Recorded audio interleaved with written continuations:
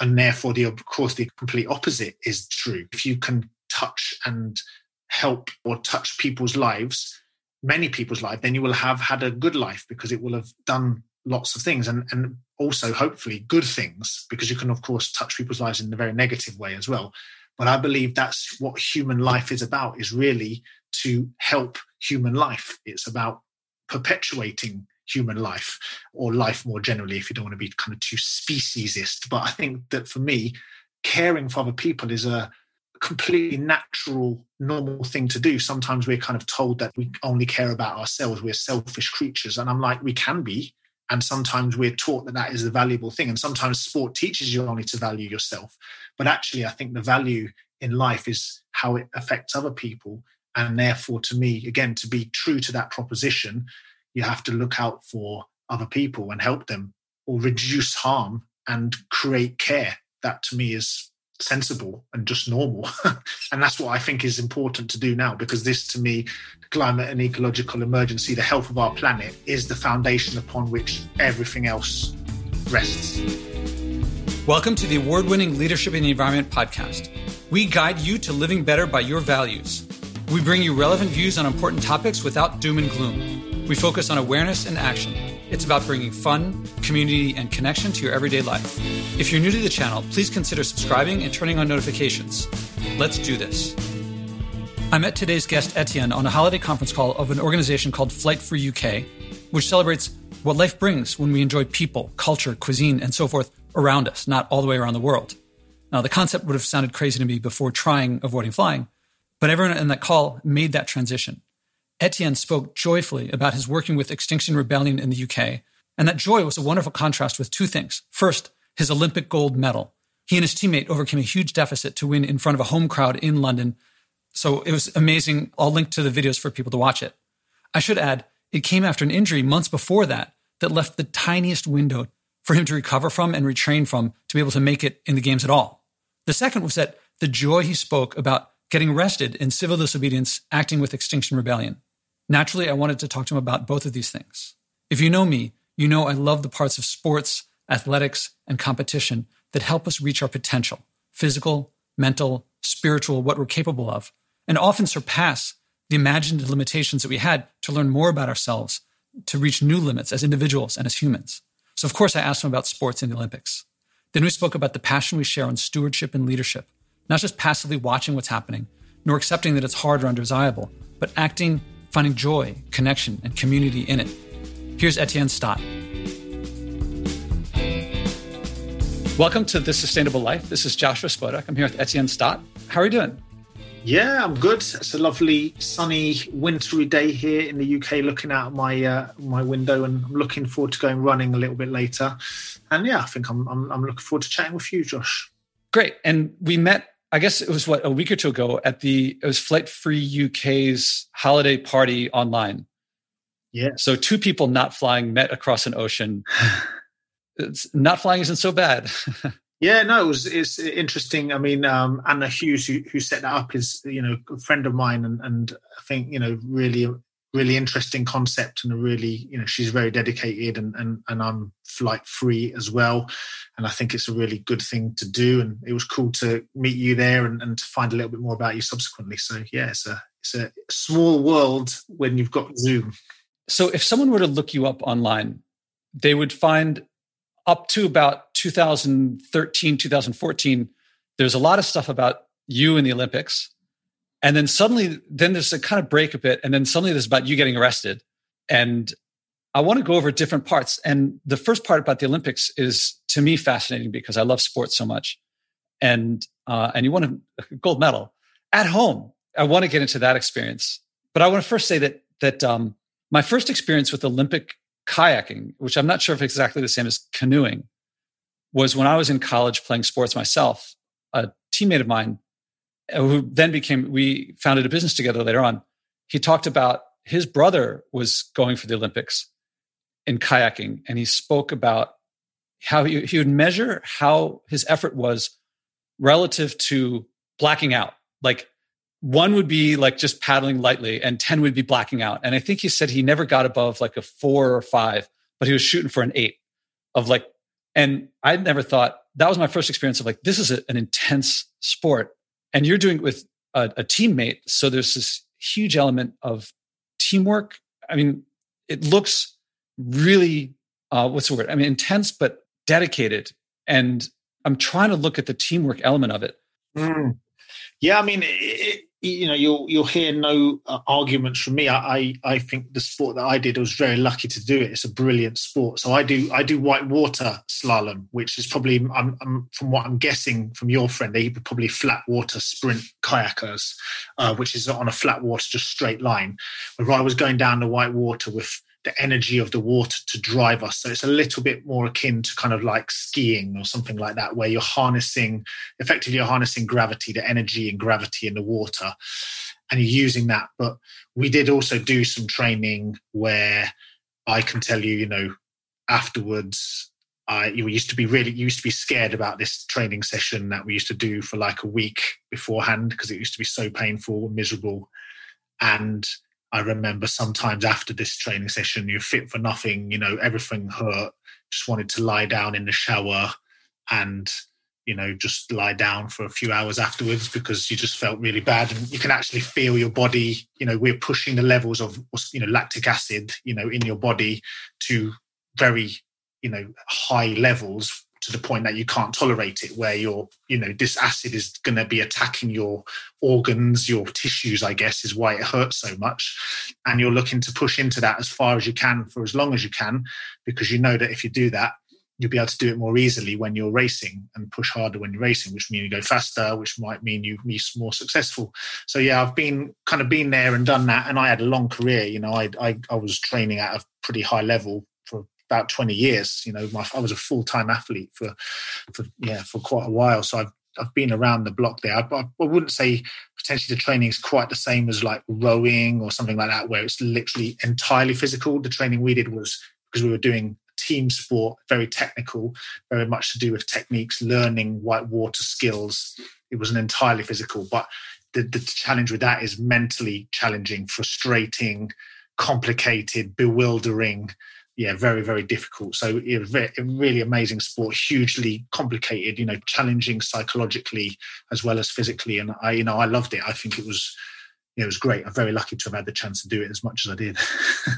You're describing it as technical, although I could have imagined you also saying finesse, because when you're using gravity and the waves, these forces are much greater than you. Yeah, it's absolutely, you're blending, the power of white water is huge. Like, I don't know if you'll ever have considered it, but 1 meter cubed of water weighs a ton, a metric ton. And we're harnessing that water. So the energy in water is huge. If you have someone throw a bucket of water at you and that hits you in the chest, you'll feel it.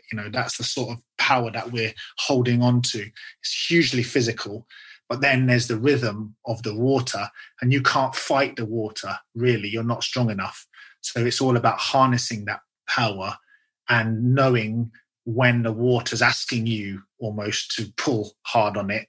And also sometimes the water's telling you, I'm not going to have you here, get out of my space. And you've got to work around it. So it's a really interesting ebb and flow of energy, which I think is fascinating, because again, when you're trying to race, you can't try too hard. You can't push too hard. Otherwise you squander your energy and you get it taken away. So it's a really fascinating sport. Love, and racing is also incredibly an extra level. And again, when the team is there as well, you've got your teammate like Tim or Mark, my 2 crewmates, you're working with those guys as well and their energy. So it's really, brilliant. I'm hearing some prelude of what came later, which I'm still going to hold off on, the working with the natural world and working with humans and people to improve the natural world. But I want to go back to, you won in 2012, but you narrowly missed 2008. And I would guess that biologically speaking, maybe your body was more peaked or closer to its peak in 2008. I'm not sure. But you gave a talk in which you said we weren't as good as we thought we were. Yeah, I suppose the interesting thing, again, in a more technical sport like what we're doing, as your physical capacity reaches its peak and starts to decline, which is probably in your early 20s for, male athletes in terms of power output, you're starting to increase your technical and tactical awareness, so and psychological, your skill base and all that. So in 2008, I probably was physically potentially better, although I'm not totally sure, but by the time we won in 2012, we were at our peak really in terms of technical understanding, physical, pretty close to that, but knowledge of myself, knowledge of each other, knowledge of our sport was really, really great. And that, the reason we won, I believe, in London was because we were able to bring our best game to the day, and other crews perhaps were not able to do that as well as we did. So we basically, performed to a very high level of our potential, whether in the 2008 build up to get to the Beijing Games, we just weren't good enough to able to release our skills and our abilities on that high pressure kind of moment.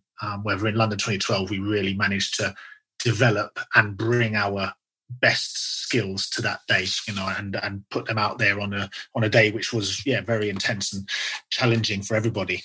And I'm sure you've answered this question a million times, but the feeling of before doing the race, you're at home, you're in your home country, you've got the fans. Have you described that feeling too many times that you get bored of it, or is it? No. It's an interesting thing. People would describe, I would say that in the build up to the race, we were all about taking care of our business, really. And in terms of preparing for the Olympics, it's about making it as similar to your usual race as you can, so that you can basically do your usual method, which you hope is a good method, which you hope will be successful. The thing that we didn't really know about or didn't fully appreciate was what was going on in our country. Before the Olympics started in UK, there was a lot of doubt. There was a lot of fear probably in the public, were we going to make fools of ourselves as a nation, all that. And as athletes, we were also like, are we going to fall on our faces, on the greatest stage? But as the games began, and once a couple of medals had been won, the British public started to settle, I think, and started to feel like it was going to be all right. And we were also completely focused on doing what we wanted to do. And we realised, we spent a lot of effort preparing ourselves psychologically to just deliver what we could, no matter what the occasion was. And when we won, we realised we had contributed to a truly historic period in the UK. I think it's kind of, I don't know, we can call it a high water mark, but it's certainly a mark that, people in this country, to a person that I've ever met, remembers that period in London, in 2012, with a warm vision in their eyes and a warm feeling in their hearts, because we were very united in this really amazing time. And when I look back and when I think about it, we were contributing to that. We fed into that and we fed off of it as well. But really, up until the point that we did our race, we were just there to do our thing. It was only afterwards that we realised we were involved in this basically epic period in our lives, in our in Britain's history almost. It's amazing to hear it. The global things happening, and you are just making your life, making it ordinary. More prelude of what's to come, it feels. Yeah, look, I kind of explain to people some of the things. One of the things that I'm very good at, and one of the things I've been lucky enough to do, is to organize my life and have the support or the power, I suppose, to organize my life to pursue the things that I find meaningful and interesting to me. And I was lucky in my life that I got the chance, and worked ridiculously hard for it as well, no doubt. But there's a lot of good things has to happen for you to be able to be at that place at that time in the London Games, being good and all that sort of thing. And I just basically, I'm a believer in making decisions towards things that are important to you.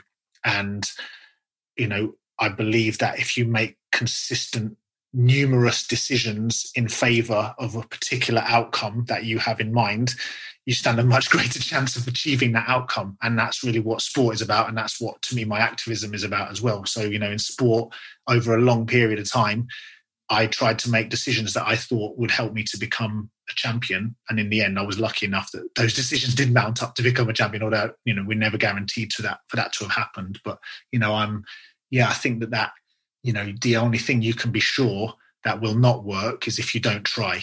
Everything else you may as well have a bash at. So that's kind of where I come at it. And one last thing I want to ask about the sport part before transitioning to the activism part is I'm really curious about the teamwork. What's it like? I mean, obviously you're not talking to each other. I presume that you've practiced enough that you kind of know exactly what the other guy's going to do, but everything's different. What's it like, that communication? Can you describe it? So yeah, we don't communicate when we're racing, but we spent a lot of time working.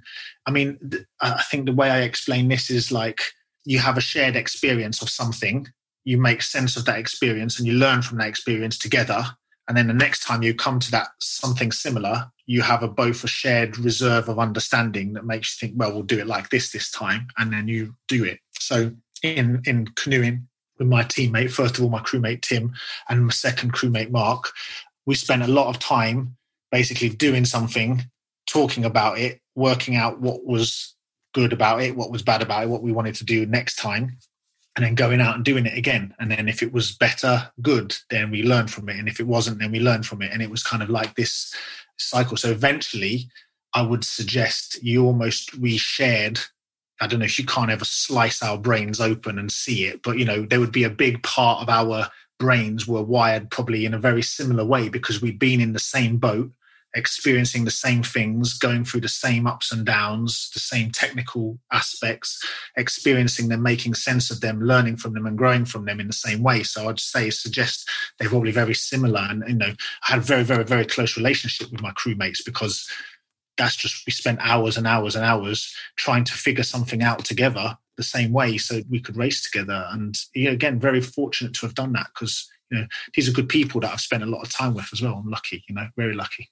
I would imagine that it would also be other parts of life of like, you probably know about his relationship with his parents and what's going on in like what books he's reading and you're sharing those things.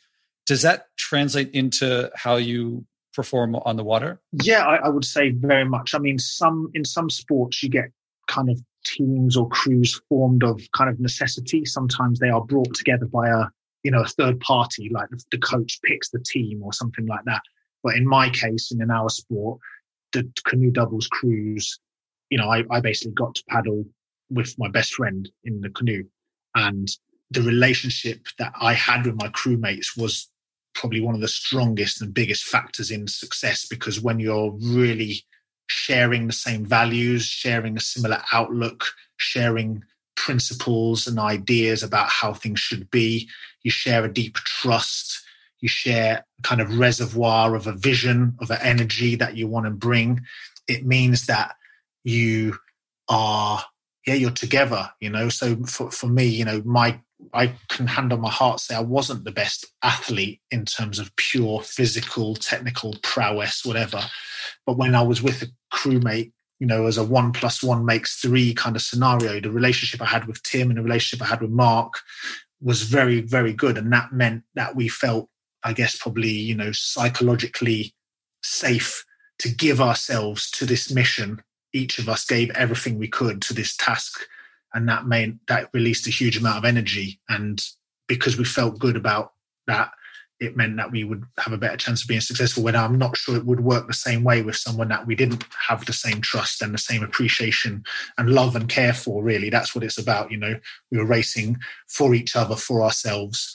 And, it's a remarkable, lovely thing to get to do, really. Yeah, the word that pops into my head is transcendent. It sounds just like at another level from everyday life. I absolutely do. Some parts of sport. I mean, it's one of the reasons that I did sport relatively early on, I suppose. And very especially towards the end of my career, I wasn't doing sport for the sake of getting good at going down river rapids. I was doing sport for the sake of the experiences and things that I would learn about human endeavor, about myself, because inevitably at the end of the day, all endeavors come down to you versus yourself as such, or how much you can get out of yourself, how much you can be liberated in yourself to be able to, be free of fear and be able to, pour out all you can, all your energy into this, all your spirit into something. And yeah, definitely by the end of my career, I was very interested. I love sport still, but the reason I was continuing to do it is I thought there was something to learn here about myself, about endeavors, about working with other people. That was the reason. And you do, because you're dedicating your entire life or your mind's energy into it, you do transcend, you do go up a very high level, because, normal life is full of distractions, full of other things to do. Whether in sport, you systematically and deliberately strip all those things out and put your time and energy into doing that one thing that you want to do. And of course, you end up getting to a really interesting place, because normally real life is very demanding. I don't have children, but I can see, having kids and a job and all that sort of thing, it means you don't get the chance to explore these parts of yourself in quite the same way, because it's just real life is tough. Sports is tough as well, but it's a toughness that you're dedicated to doing on your own. You're making that choice. And so I think it is really interesting. And that's why I think sports is very inspiring and worthy, because you do get to explore humanity in quite a deep way, if you're going to be good at it, I believe. I really hope we continue this part of the conversation, and I'm going to painfully tear away from this part, even as much as I want to go into it. Yeah, don't get me started, Josh. Once I get started, I could go on all day. I want to hear it. But my understanding is that you then went as an alternate to Rio.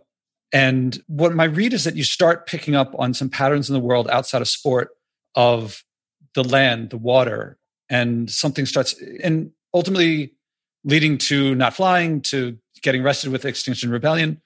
What happened? Can you describe that transition, if that's the right word? Yeah, I still kind of, I struggle. I don't have like watershed moments really where I said, this is what needs to happen. That's what needs to happen. Obviously, taking part in non-violent direct action, choosing to get arrested, that's kind of watershed moment, I suppose. But building up to that, all I kind of know is that, I started off canoeing, kayaking in the Scouts. I got to, bash around in natural places, forests, and running around and the hills and things, doing all that. And I even thought that was wicked. And then in sport, of course, my sport is very much nowadays based in artificial man-made courses in cities, but do get to visit some really amazing natural places, in the Alps and the Pyrenees. And I've been, some really cool places. And just over time, and I guess a lot of people have a general concern for the environment, I guess. And I did do that, but I started to become more and more interested in it, and just started to see, like, how can I behave consistently with what I'm learning here?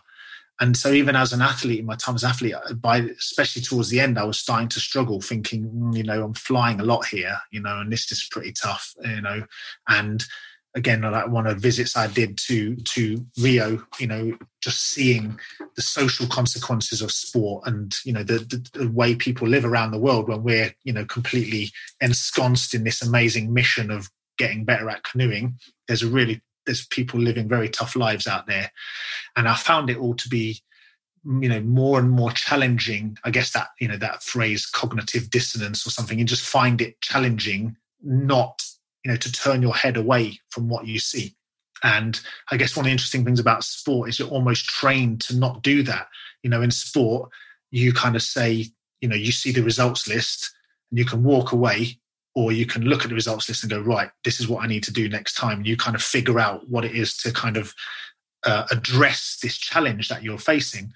And I found this very much, there's challenges that I started to see. I just was like, how can I live in this world without knowing, recognizing what we're doing right now? We're on this suicidal, insane path. And now I've seen it. I can't unsee it. I can't not act. It's like saying, I want to win a gold medal, and then just going home and sitting and watching TV. No, if you want to go and win a gold medal, go to the gym, or, go and practice your sport. That's how it works. And in a way, I just started to find it, more and more. So by the end of my career, by the time I finished in 2016, I decided very quickly I'd be a vegetarian straight afterwards. So I was like, I've been eating a lot of meat, for protein and all that sort of thing. I see very different thoughts about that now. And then a little while later, I was like, right, I'm flying, I think I can live without it, and things like that. And, then becoming an activist, I never quite saw myself as becoming an activist, but I did always see myself as wanting to leave the world in a better place. And my idea when I retired was to work as work with young people, from disadvantaged backgrounds, work with anybody, in fact, where I could perhaps offer some of the experiences that I've come into to release that human potential, that, amazing power that human beings have. And I was like, that's what I wanted to do. And I still massively believe in human potential. I believe human beings are amazing. But unfortunately, we're in this situation where all human potential is going to be very much stymied, and the amazing things that we could do are going to be, the ideas that we have for ourselves and our future are not quite going to work out in the trajectory that we're following. And I started to realize, actually, I can't authentically be talking to people about their future and helping them towards a future that I'm not sure exists in the way that we think. And that's when I started to make changes to what my life plans were, because I realized my plans in life were not sensible given what we're doing, given where we are in the world, given what's happening to our planet. So you grew up in a world that said, oh, after I reach the pinnacle of this competitive success, athletic success, I will help others get there. Yeah. And then you're like, wait a minute, if I help them in that, meanwhile, there's this huge climate change, plastic, mercury, and everything going on. And you're like, I feel like you probably most of your life were like, oh, there's just kind of a little bothersome thing over here. And then at some point you're like, no, I have to turn and face this thing. Yeah. I mean, it stands in the way of every single person, So I was actually not that focused on sport. I was going to help people in sport, but I was really convinced of the power of this knowledge that we gained in sport to be doing good in society, to be helping other people to live, to release themselves and be liberated and be able to do what they want. And I just was like, this isn't going to be like that. We're facing, I believe, and my understanding is fairly clear. When we hit these tipping points, 1.5, 2 degrees tipping points, we're facing the collapse of our society. When these things get out of hand, things are going to get really horrible and really ugly. And I cannot, with the care and love that I have for my community, the people I love in canoeing, the people I love in my life, the people I love the world, humanity. If you have that care, I believe it's difficult to not recognize that this is going to be this to care for them. You've got to recognize that we have to do something about the climate and ecological emergency, because of all the other things that you wanting to do that you care about people for, they're going to go really much worse when this all kicks off. So that's why I felt compelled, really duty bound, really, to be authentic to what I wanted to do. You can't do one thing unless you do the first thing. So that to me is where I ended up. The way you're talking about it's caring for others. The idea, like people with flying, they're like, Josh, you're missing out on the Eiffel Tower and Machu Picchu, and you're not going to get to see all these other cultures. I'm like, I'm connecting with the cultures more. There's more caring. It feels like you have a similar experience. Yeah, I mean, if I'm being kind of really honest about it, I suppose underneath it all, I believe the value of human life is the impact that you have on other people, really.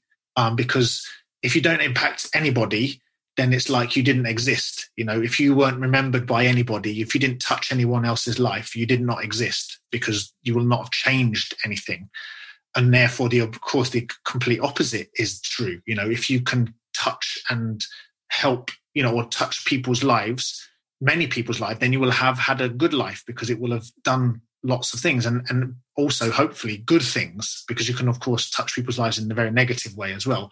But I believe that's what human life is about, is really to help human life. It's about perpetuating human life, or life more generally, if you don't want to be kind of too speciesist. But I think that for me, caring for other people is a completely natural, normal thing to do. Sometimes we're kind of told that that's, we only care about ourselves. We're selfish creatures. And I'm like, we can be. And sometimes we're taught that is the valuable thing. And sometimes sport teaches you only to value yourself.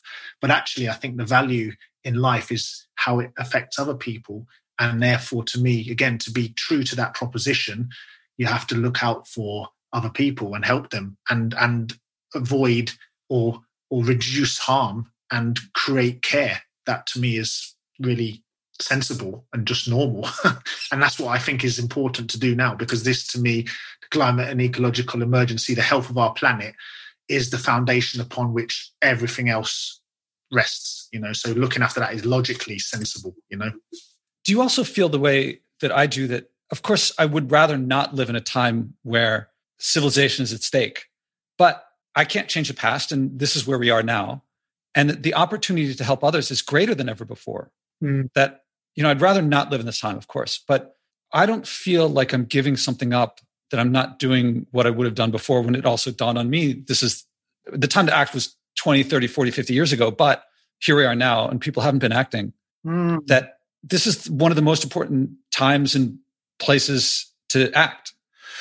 Oh, I mean, I think it's undisputable. We are now alive in, even this year, might argue, these years around us now are pivotal years in the history of civilization, and I believe passionately that the work I'm doing is some of the most important work in the history of civilization, because if we are not successful, then civilization is, going to struggle.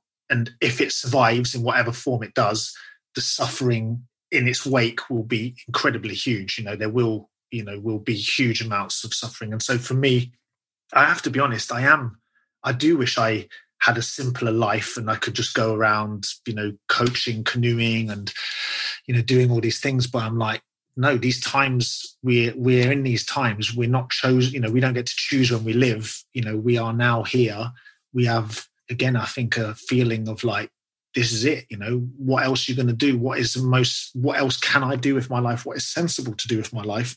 The answer is can't think of anything else. And I think it is no doubt difficult and hard. Sport is also very difficult and hard. This is a different sort of difficult and hard. But to me, it's like there is a lot of beauty and a lot of good things to come out of doing hard things in a authentic and dedicated human way. And I kind of think that's what I'm doing right now, or I'm trying to do. And I think there's no sense in doing anything else. So yeah, I do think, you can't have everything, but at the same time, this is really good things to be doing. So I'm happy to be doing it. I can't see anything else more sensible, more responsible to do in my life. And hopefully it works. Is it a bit mystifying to you? I mean, it all makes sense, and I can understand it, of why people are still like, look, I just want to go to work and do my thing. And I guess they prefer to, not think about it. Maybe it'll, the scientists will figure it out. But not recognizing that embracing it is also transcendent, and it's about caring and human and helping and support and challenge. Yeah. I mean, I come at it from this sense that I completely understand, it's a triumph of this whole messed up system that we're in that leads people to think they needn't bother doing it, that they may as well just carry on and disconnect from it, and that they can't do anything about it. And that the truth is very much the opposite. We can do something, and there is a value in trying, even if you're not guaranteed to be successful. For me, this idea is, it is tough. And I can understand why people don't want to engage. But at the same time, I think the people who, unfortunately, and I think we're seeing this, I get the sense that people who are not, and this could count for a large number of people, they kind of know that something's wrong, and just hiding away from it isn't making them feel good.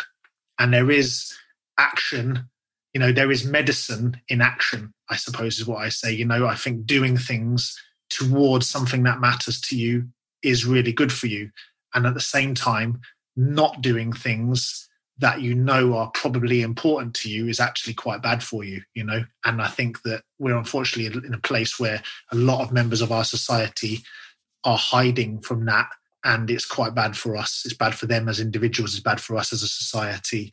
And one of the tasks is to explain to people, sadly, this is the reality, but there's something quite amazing to be done if we can come together, because we can help undo this weird misery that's underneath a lot of things in the process of saving ourselves. Yeah, I think of us as twisted up inside, of like we're trying to ignore things that we can't ignore. And so we protect ourselves from feeling this dissonance or twisted up inside. And then a lot of people look at someone who points these things out and they're like, they associate it with that person. And you said at the end of your TEDx talk, something that I've been saying a lot of, there are games that we won and games that we lost. And sometimes we play against a team that was far greater than us, but we played so much above our level and we learned in the process. And we may have lost the game, but we played better than we would have. And well, look, I mean, there's a global pandemic. There's all these things, people are dying. And so it's not like we can avoid it. It's happening, right? The ship is we've hit the iceberg. But how I feel about it is how much have I done relative to my potential? Yeah. And I still wake up at night sometimes thinking about a game where I gave up in the middle and we lost, or, that's the worst. If I've given my all, I can't see anything better than to give my all. Yeah. I mean, and that's what sport, I think, kind of teaches you. It is harder in the real world because it seems different, but the truth is we can do no more than our best. And we live in a place, I suppose, I think sometimes, and it is, I had to overcome this programming myself where we're kind of thinking to ourselves, well, this is not going to be good enough. And, I'm going to fail and people are going to look at me as a failure. But really, that's not true. Nobody knows that because human beings can do amazing things. And I do believe that amazing is the capacity for amazing is within all human beings, because it just can take one tiny little decision for them to say, right, I'm going to do this today, or I'm not going to do that today. And all of a sudden, something quite remarkable happens. And that, when you scale that up to, society-wide, community-wide, whatever you want, civilizationally, that is really quite exciting. And I do believe that there's this potential, because the way we're living right now, despite what anyone would say, is not that great, I don't think. I think there's some really bad problems. I think people kind of know underneath that it's a bit messed up. They're kind of trying to hide from it a little bit. Some people who are doing very well in this situation probably are like, this is great. But I'm even wondering whether some of them in their dark moments might go, is this as great as it is? And we know from millions and millions of people around the world are really not living good lives. They're really struggling. It's really difficult, really horrible. I think we know we could do better. I think human beings deep down have a almost programmed feeling of what could be. And I think we could go towards that very, very well and save ourselves in the process. And I think that is what fuels me, because I do believe we could live far better, far happier, and continue to survive into the future, but not carry on the way we are now, because I think we know that that's not working. If you like the show, I recommend acting, as my guests do. It works best with someone supportive, your spouse, parents, kids, neighbors, or friends. Learn the 4-step process I do with my guests and describe it in my TEDx talks, and do it together. You'll find yourself acting on something you care about, something meaningful. Whether you start big or small doesn't matter. If you care, if it's meaningful, you'll keep doing it. You'll reach big. Eventually, stewardship will feel normal. You'll wish you had started earlier. Second, I recommend donating to help this podcast at joshuaspodek.com/donate. I promote degrowth and stewardship, which no advertiser will touch, but brings joy, community, connection, and abundance to you when you act, and global change in the long run. Help us keep going. That's joshuaspodek.com/donate. I love what you're sharing. It resonates strongly with me of looking, because a lot of people think doom and gloom, and it's there may be that, but what I'm looking forward to a positive, to change, to connection. I want to go back also to, you talked about a slow dawning on you of the situation. When you think about the environment, especially when you choose to act, what do you think about? Like, are there images or stories or experiences that stick in your mind and motivate you? I think there's a couple of things that I think I have a very close friend of mine, and I don't have any children. I've not had that opportunity hasn't come up for me in my life yet, but they have some children, and I look at them and I care for them very deeply. They're almost like my children. I care for them very, very deeply. And I'm, very, very, very much protective of them and feel like something like a father or something. I can understand. I'm not there. I can understand how it'd be much stronger if I was their father, that feeling. But I think to them, myself, I want them to live a good, a nice life. maybe not a life like I have now, but a life of sufficiency and contentment where they can actually be happy and, not live in fear and danger, which I think is where, unfortunately, they're headed, and we're all headed. So I very much have them in my mind. I also do tend to think about very small and very wide scale in terms of nature. I sometimes like to think about the very fact of our Earth, our planet, in the vastness of space and time, and the fact that it's so extraordinary. It's extraordinary to this crazy degree of infinity. I don't know how many other planets there are even remotely like ours in the infinite universe. There's probably quite a few, but that said, as far as we know, we're very, very, very remarkable and unique. And that, to me, is just incredible. The fact that we can think about that, I believe that's just absolutely incredible. And then also, when I look very closely at animals or plants or something in nature, and you just see something about the beauty of it, the incredible complexity of anything that's out there. How did that happen? How did that come to be? And how is it that we can contemplate its complete ruination and not do anything about it? So to me, I very much like to think of small scale and just see the beauty in the tiny things, the beauty in people, and also the large scale, the beauty and unlikeliness, if there's such a word, of our existence. And the fact that all those things are very much worth preserving and fighting, struggling for. As a scientist, I have to ask, when you talk about the small, actually the large too, are there specific animals and plants and things that come to mind? Or were there, because you said it in a kind of abstract way. Yeah, okay. I'm one of these people who sees a tree. I don't know the species of it and stuff. I'm very bad. My scout leaders would be like, slap me on it. No, I don't know. I think one of the experiences that I did have when, a few years ago, I went snorkeling in the Maldives after the Olympics, and just seeing the seas around there, I should expect they're already been degraded a lot, the corals and stuff, but the variety of life, to me, all the myriad, the variety of life, all the different things, and the fact that I am not that different than a fish or not that different than a bird, and very much not that different from a whale or, and even a tree. We're related very much, in fact, to quite a lot of things that are alive, but the differences are much smaller than we might imagine. And to me, it's that kind of miracle of life. And having known a little bit about, how we've evolved and, the miracle of miracles is perhaps not the right word. I don't know if mixing it all up, but, the incredible process that has led us to be able to even be here, to have this conversation, the complexity of this conversation with the computers and all that. To me, that's what's I don't have a particular favorite thing. I just think it's everywhere I look, if I can take a few moments to contemplate it. And that is kind of hard sometimes, to be honest. But if I do, it's very energizing. And even just this conversation makes me feel very happy to have spent time to think about those things, just for a moment.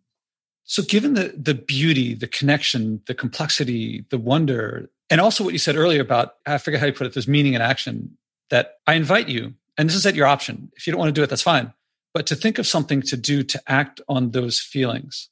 And before you answer, a lot of people hear something different than what I'm asking. I'm not saying what's the most important thing you can do or what National Geographic says is the most important thing. It will help the world, but that's the side effect. It's really to act on those feelings. And over the years, talking to a lot of people, I find three things help: is something new.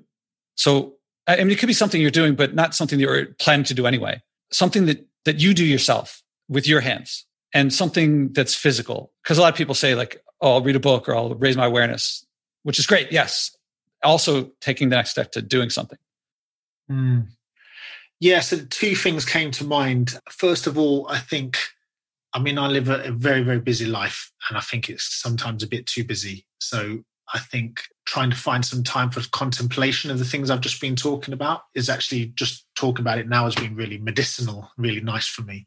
But I think the other thing that I'm quite interested in right now, for me, which, you know, what's good for me is good for everybody, I believe. You know, what's good for somebody else is good for me. You know, we're all connected in that way.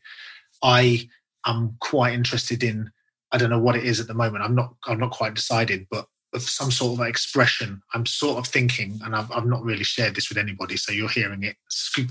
I'm in Scoop, yeah. Some sort of dancing or some sort of singing. These are two things I'm actually pretty awful at, apart from after having a few beers. I'm kind of thinking there would be something quite good for me to explore in 2021 about that, to give my spirit a expression, because in sport I used to do that all the time. I did used to feel my spirit soaring when I was racing because I was giving it all, and I don't find quite that way of doing that these days in my life. And I think this idea of something simple and portable like singing or dancing might, because I'm even worse at like art. Some people might be able to do some paintings, but I can't do that for sure. So I'm thinking, yeah, something along those lines. And I think that would help me to be more me, and that me being more me will help other people to be more them, and the world to be better in a very small way. But I believe that's kind of how it works. Well, I'm going to share with you something that I'm doing. When I did this with one of my guests before, Vincent Stanley, who's a director at Patagonia. He's been there since 1973, a man full of stewardship. He's lived his life that way. And for his challenge, his thing here, he did something. What he did was he said one day a week, he was going to, I forget the details. I think he was going to not turn on any electronics before noon on Fridays, I think it was. And so I asked him how it went. And he said that he was more effective getting things done because, you know, not having all the distraction. He also came up with a book of poetry. I mean, he'd been a published poet before. Now I'm training people I have this podcast, but there's new offshoots of it forming that other people are hosting it. So there's one in England, in Lancaster, I believe, not too far from where you are, I believe. Yeah, not too far, no. And if you want to do a second episode, I could put you in touch with her. So when I train people to do the podcast, they do it with me and ask me if I can do something. And based on Vincent's writing that poetry, I thought, oh, maybe I'll turn off all my electronics and write some poetry. So I talked to him about the poetry, and I thought poetry kind of interesting. I don't really get poetry that well, so maybe doing it would help me. And then I thought, you know, music, I'd prefer doing, maybe play piano, but I don't have a piano, and I could buy an electric piano, but I can't very well turn off all my electronics and play something electronic. And so I decided on singing. And so for 2 weeks, I would turn off everything and sing for 15 minutes. And then that was an amazing experience.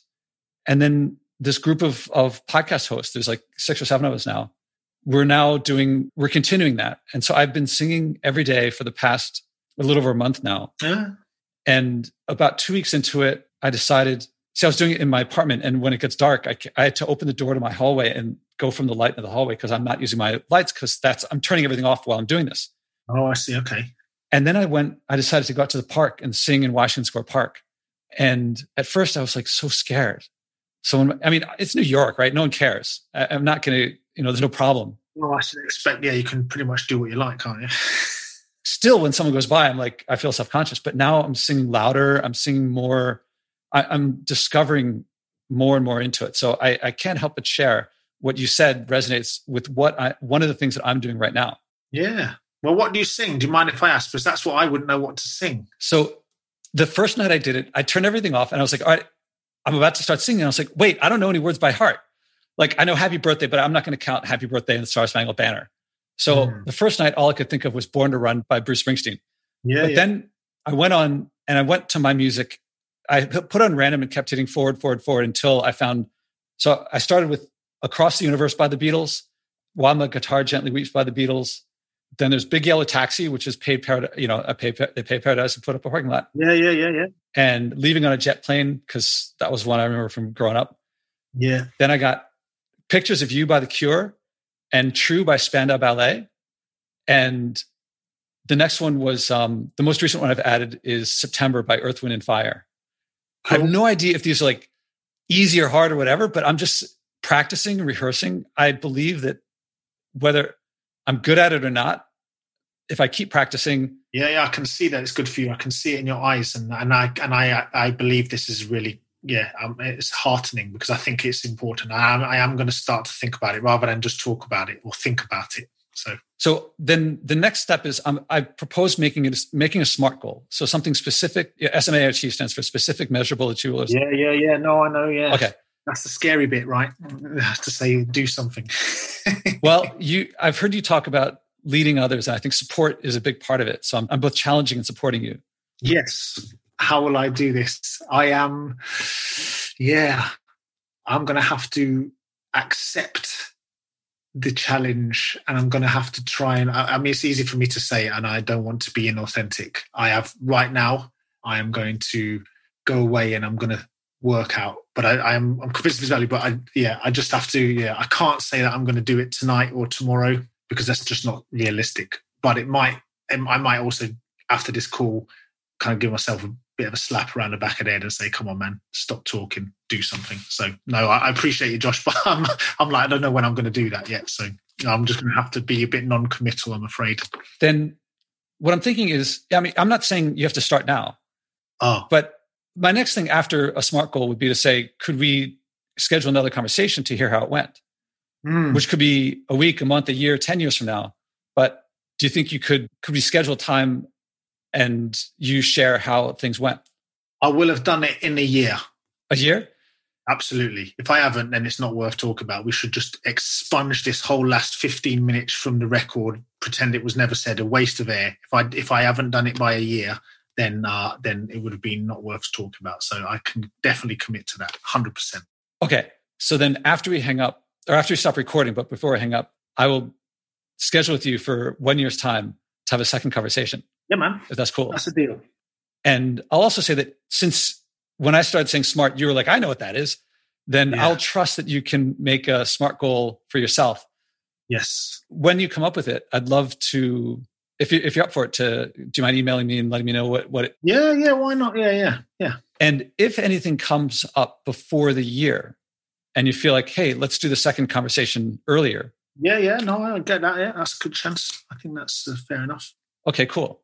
So I look forward to hearing, and I'm going to share with you. So now that we've talked about singing, I'm going to share with you some of my singing stuff. Actually, I have to, I recorded my voice after that first night when I sang for 15 minutes of just Born to Run, or I think it was Born to Run, Got a Wife and Kids in Baltimore, Jack.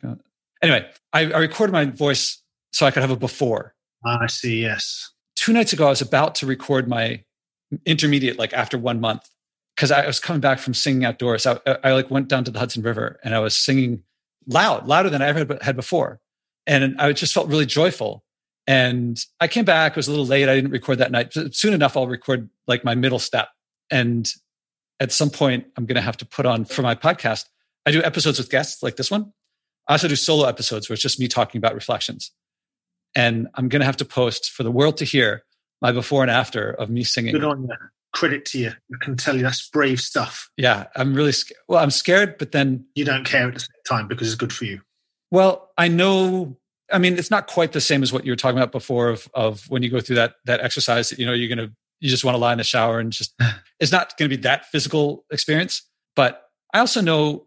I mean, you've seen the before and after pictures of people and you're like, it's something to feel great about. So I'm really scared to do it, but I'm going to do it. And I'll send you a link to Strike me as exactly the sort of person who's going to manage this. And I do believe all my experiences in my own entire life has been when you're scared, you're normally much less scared once you've done it.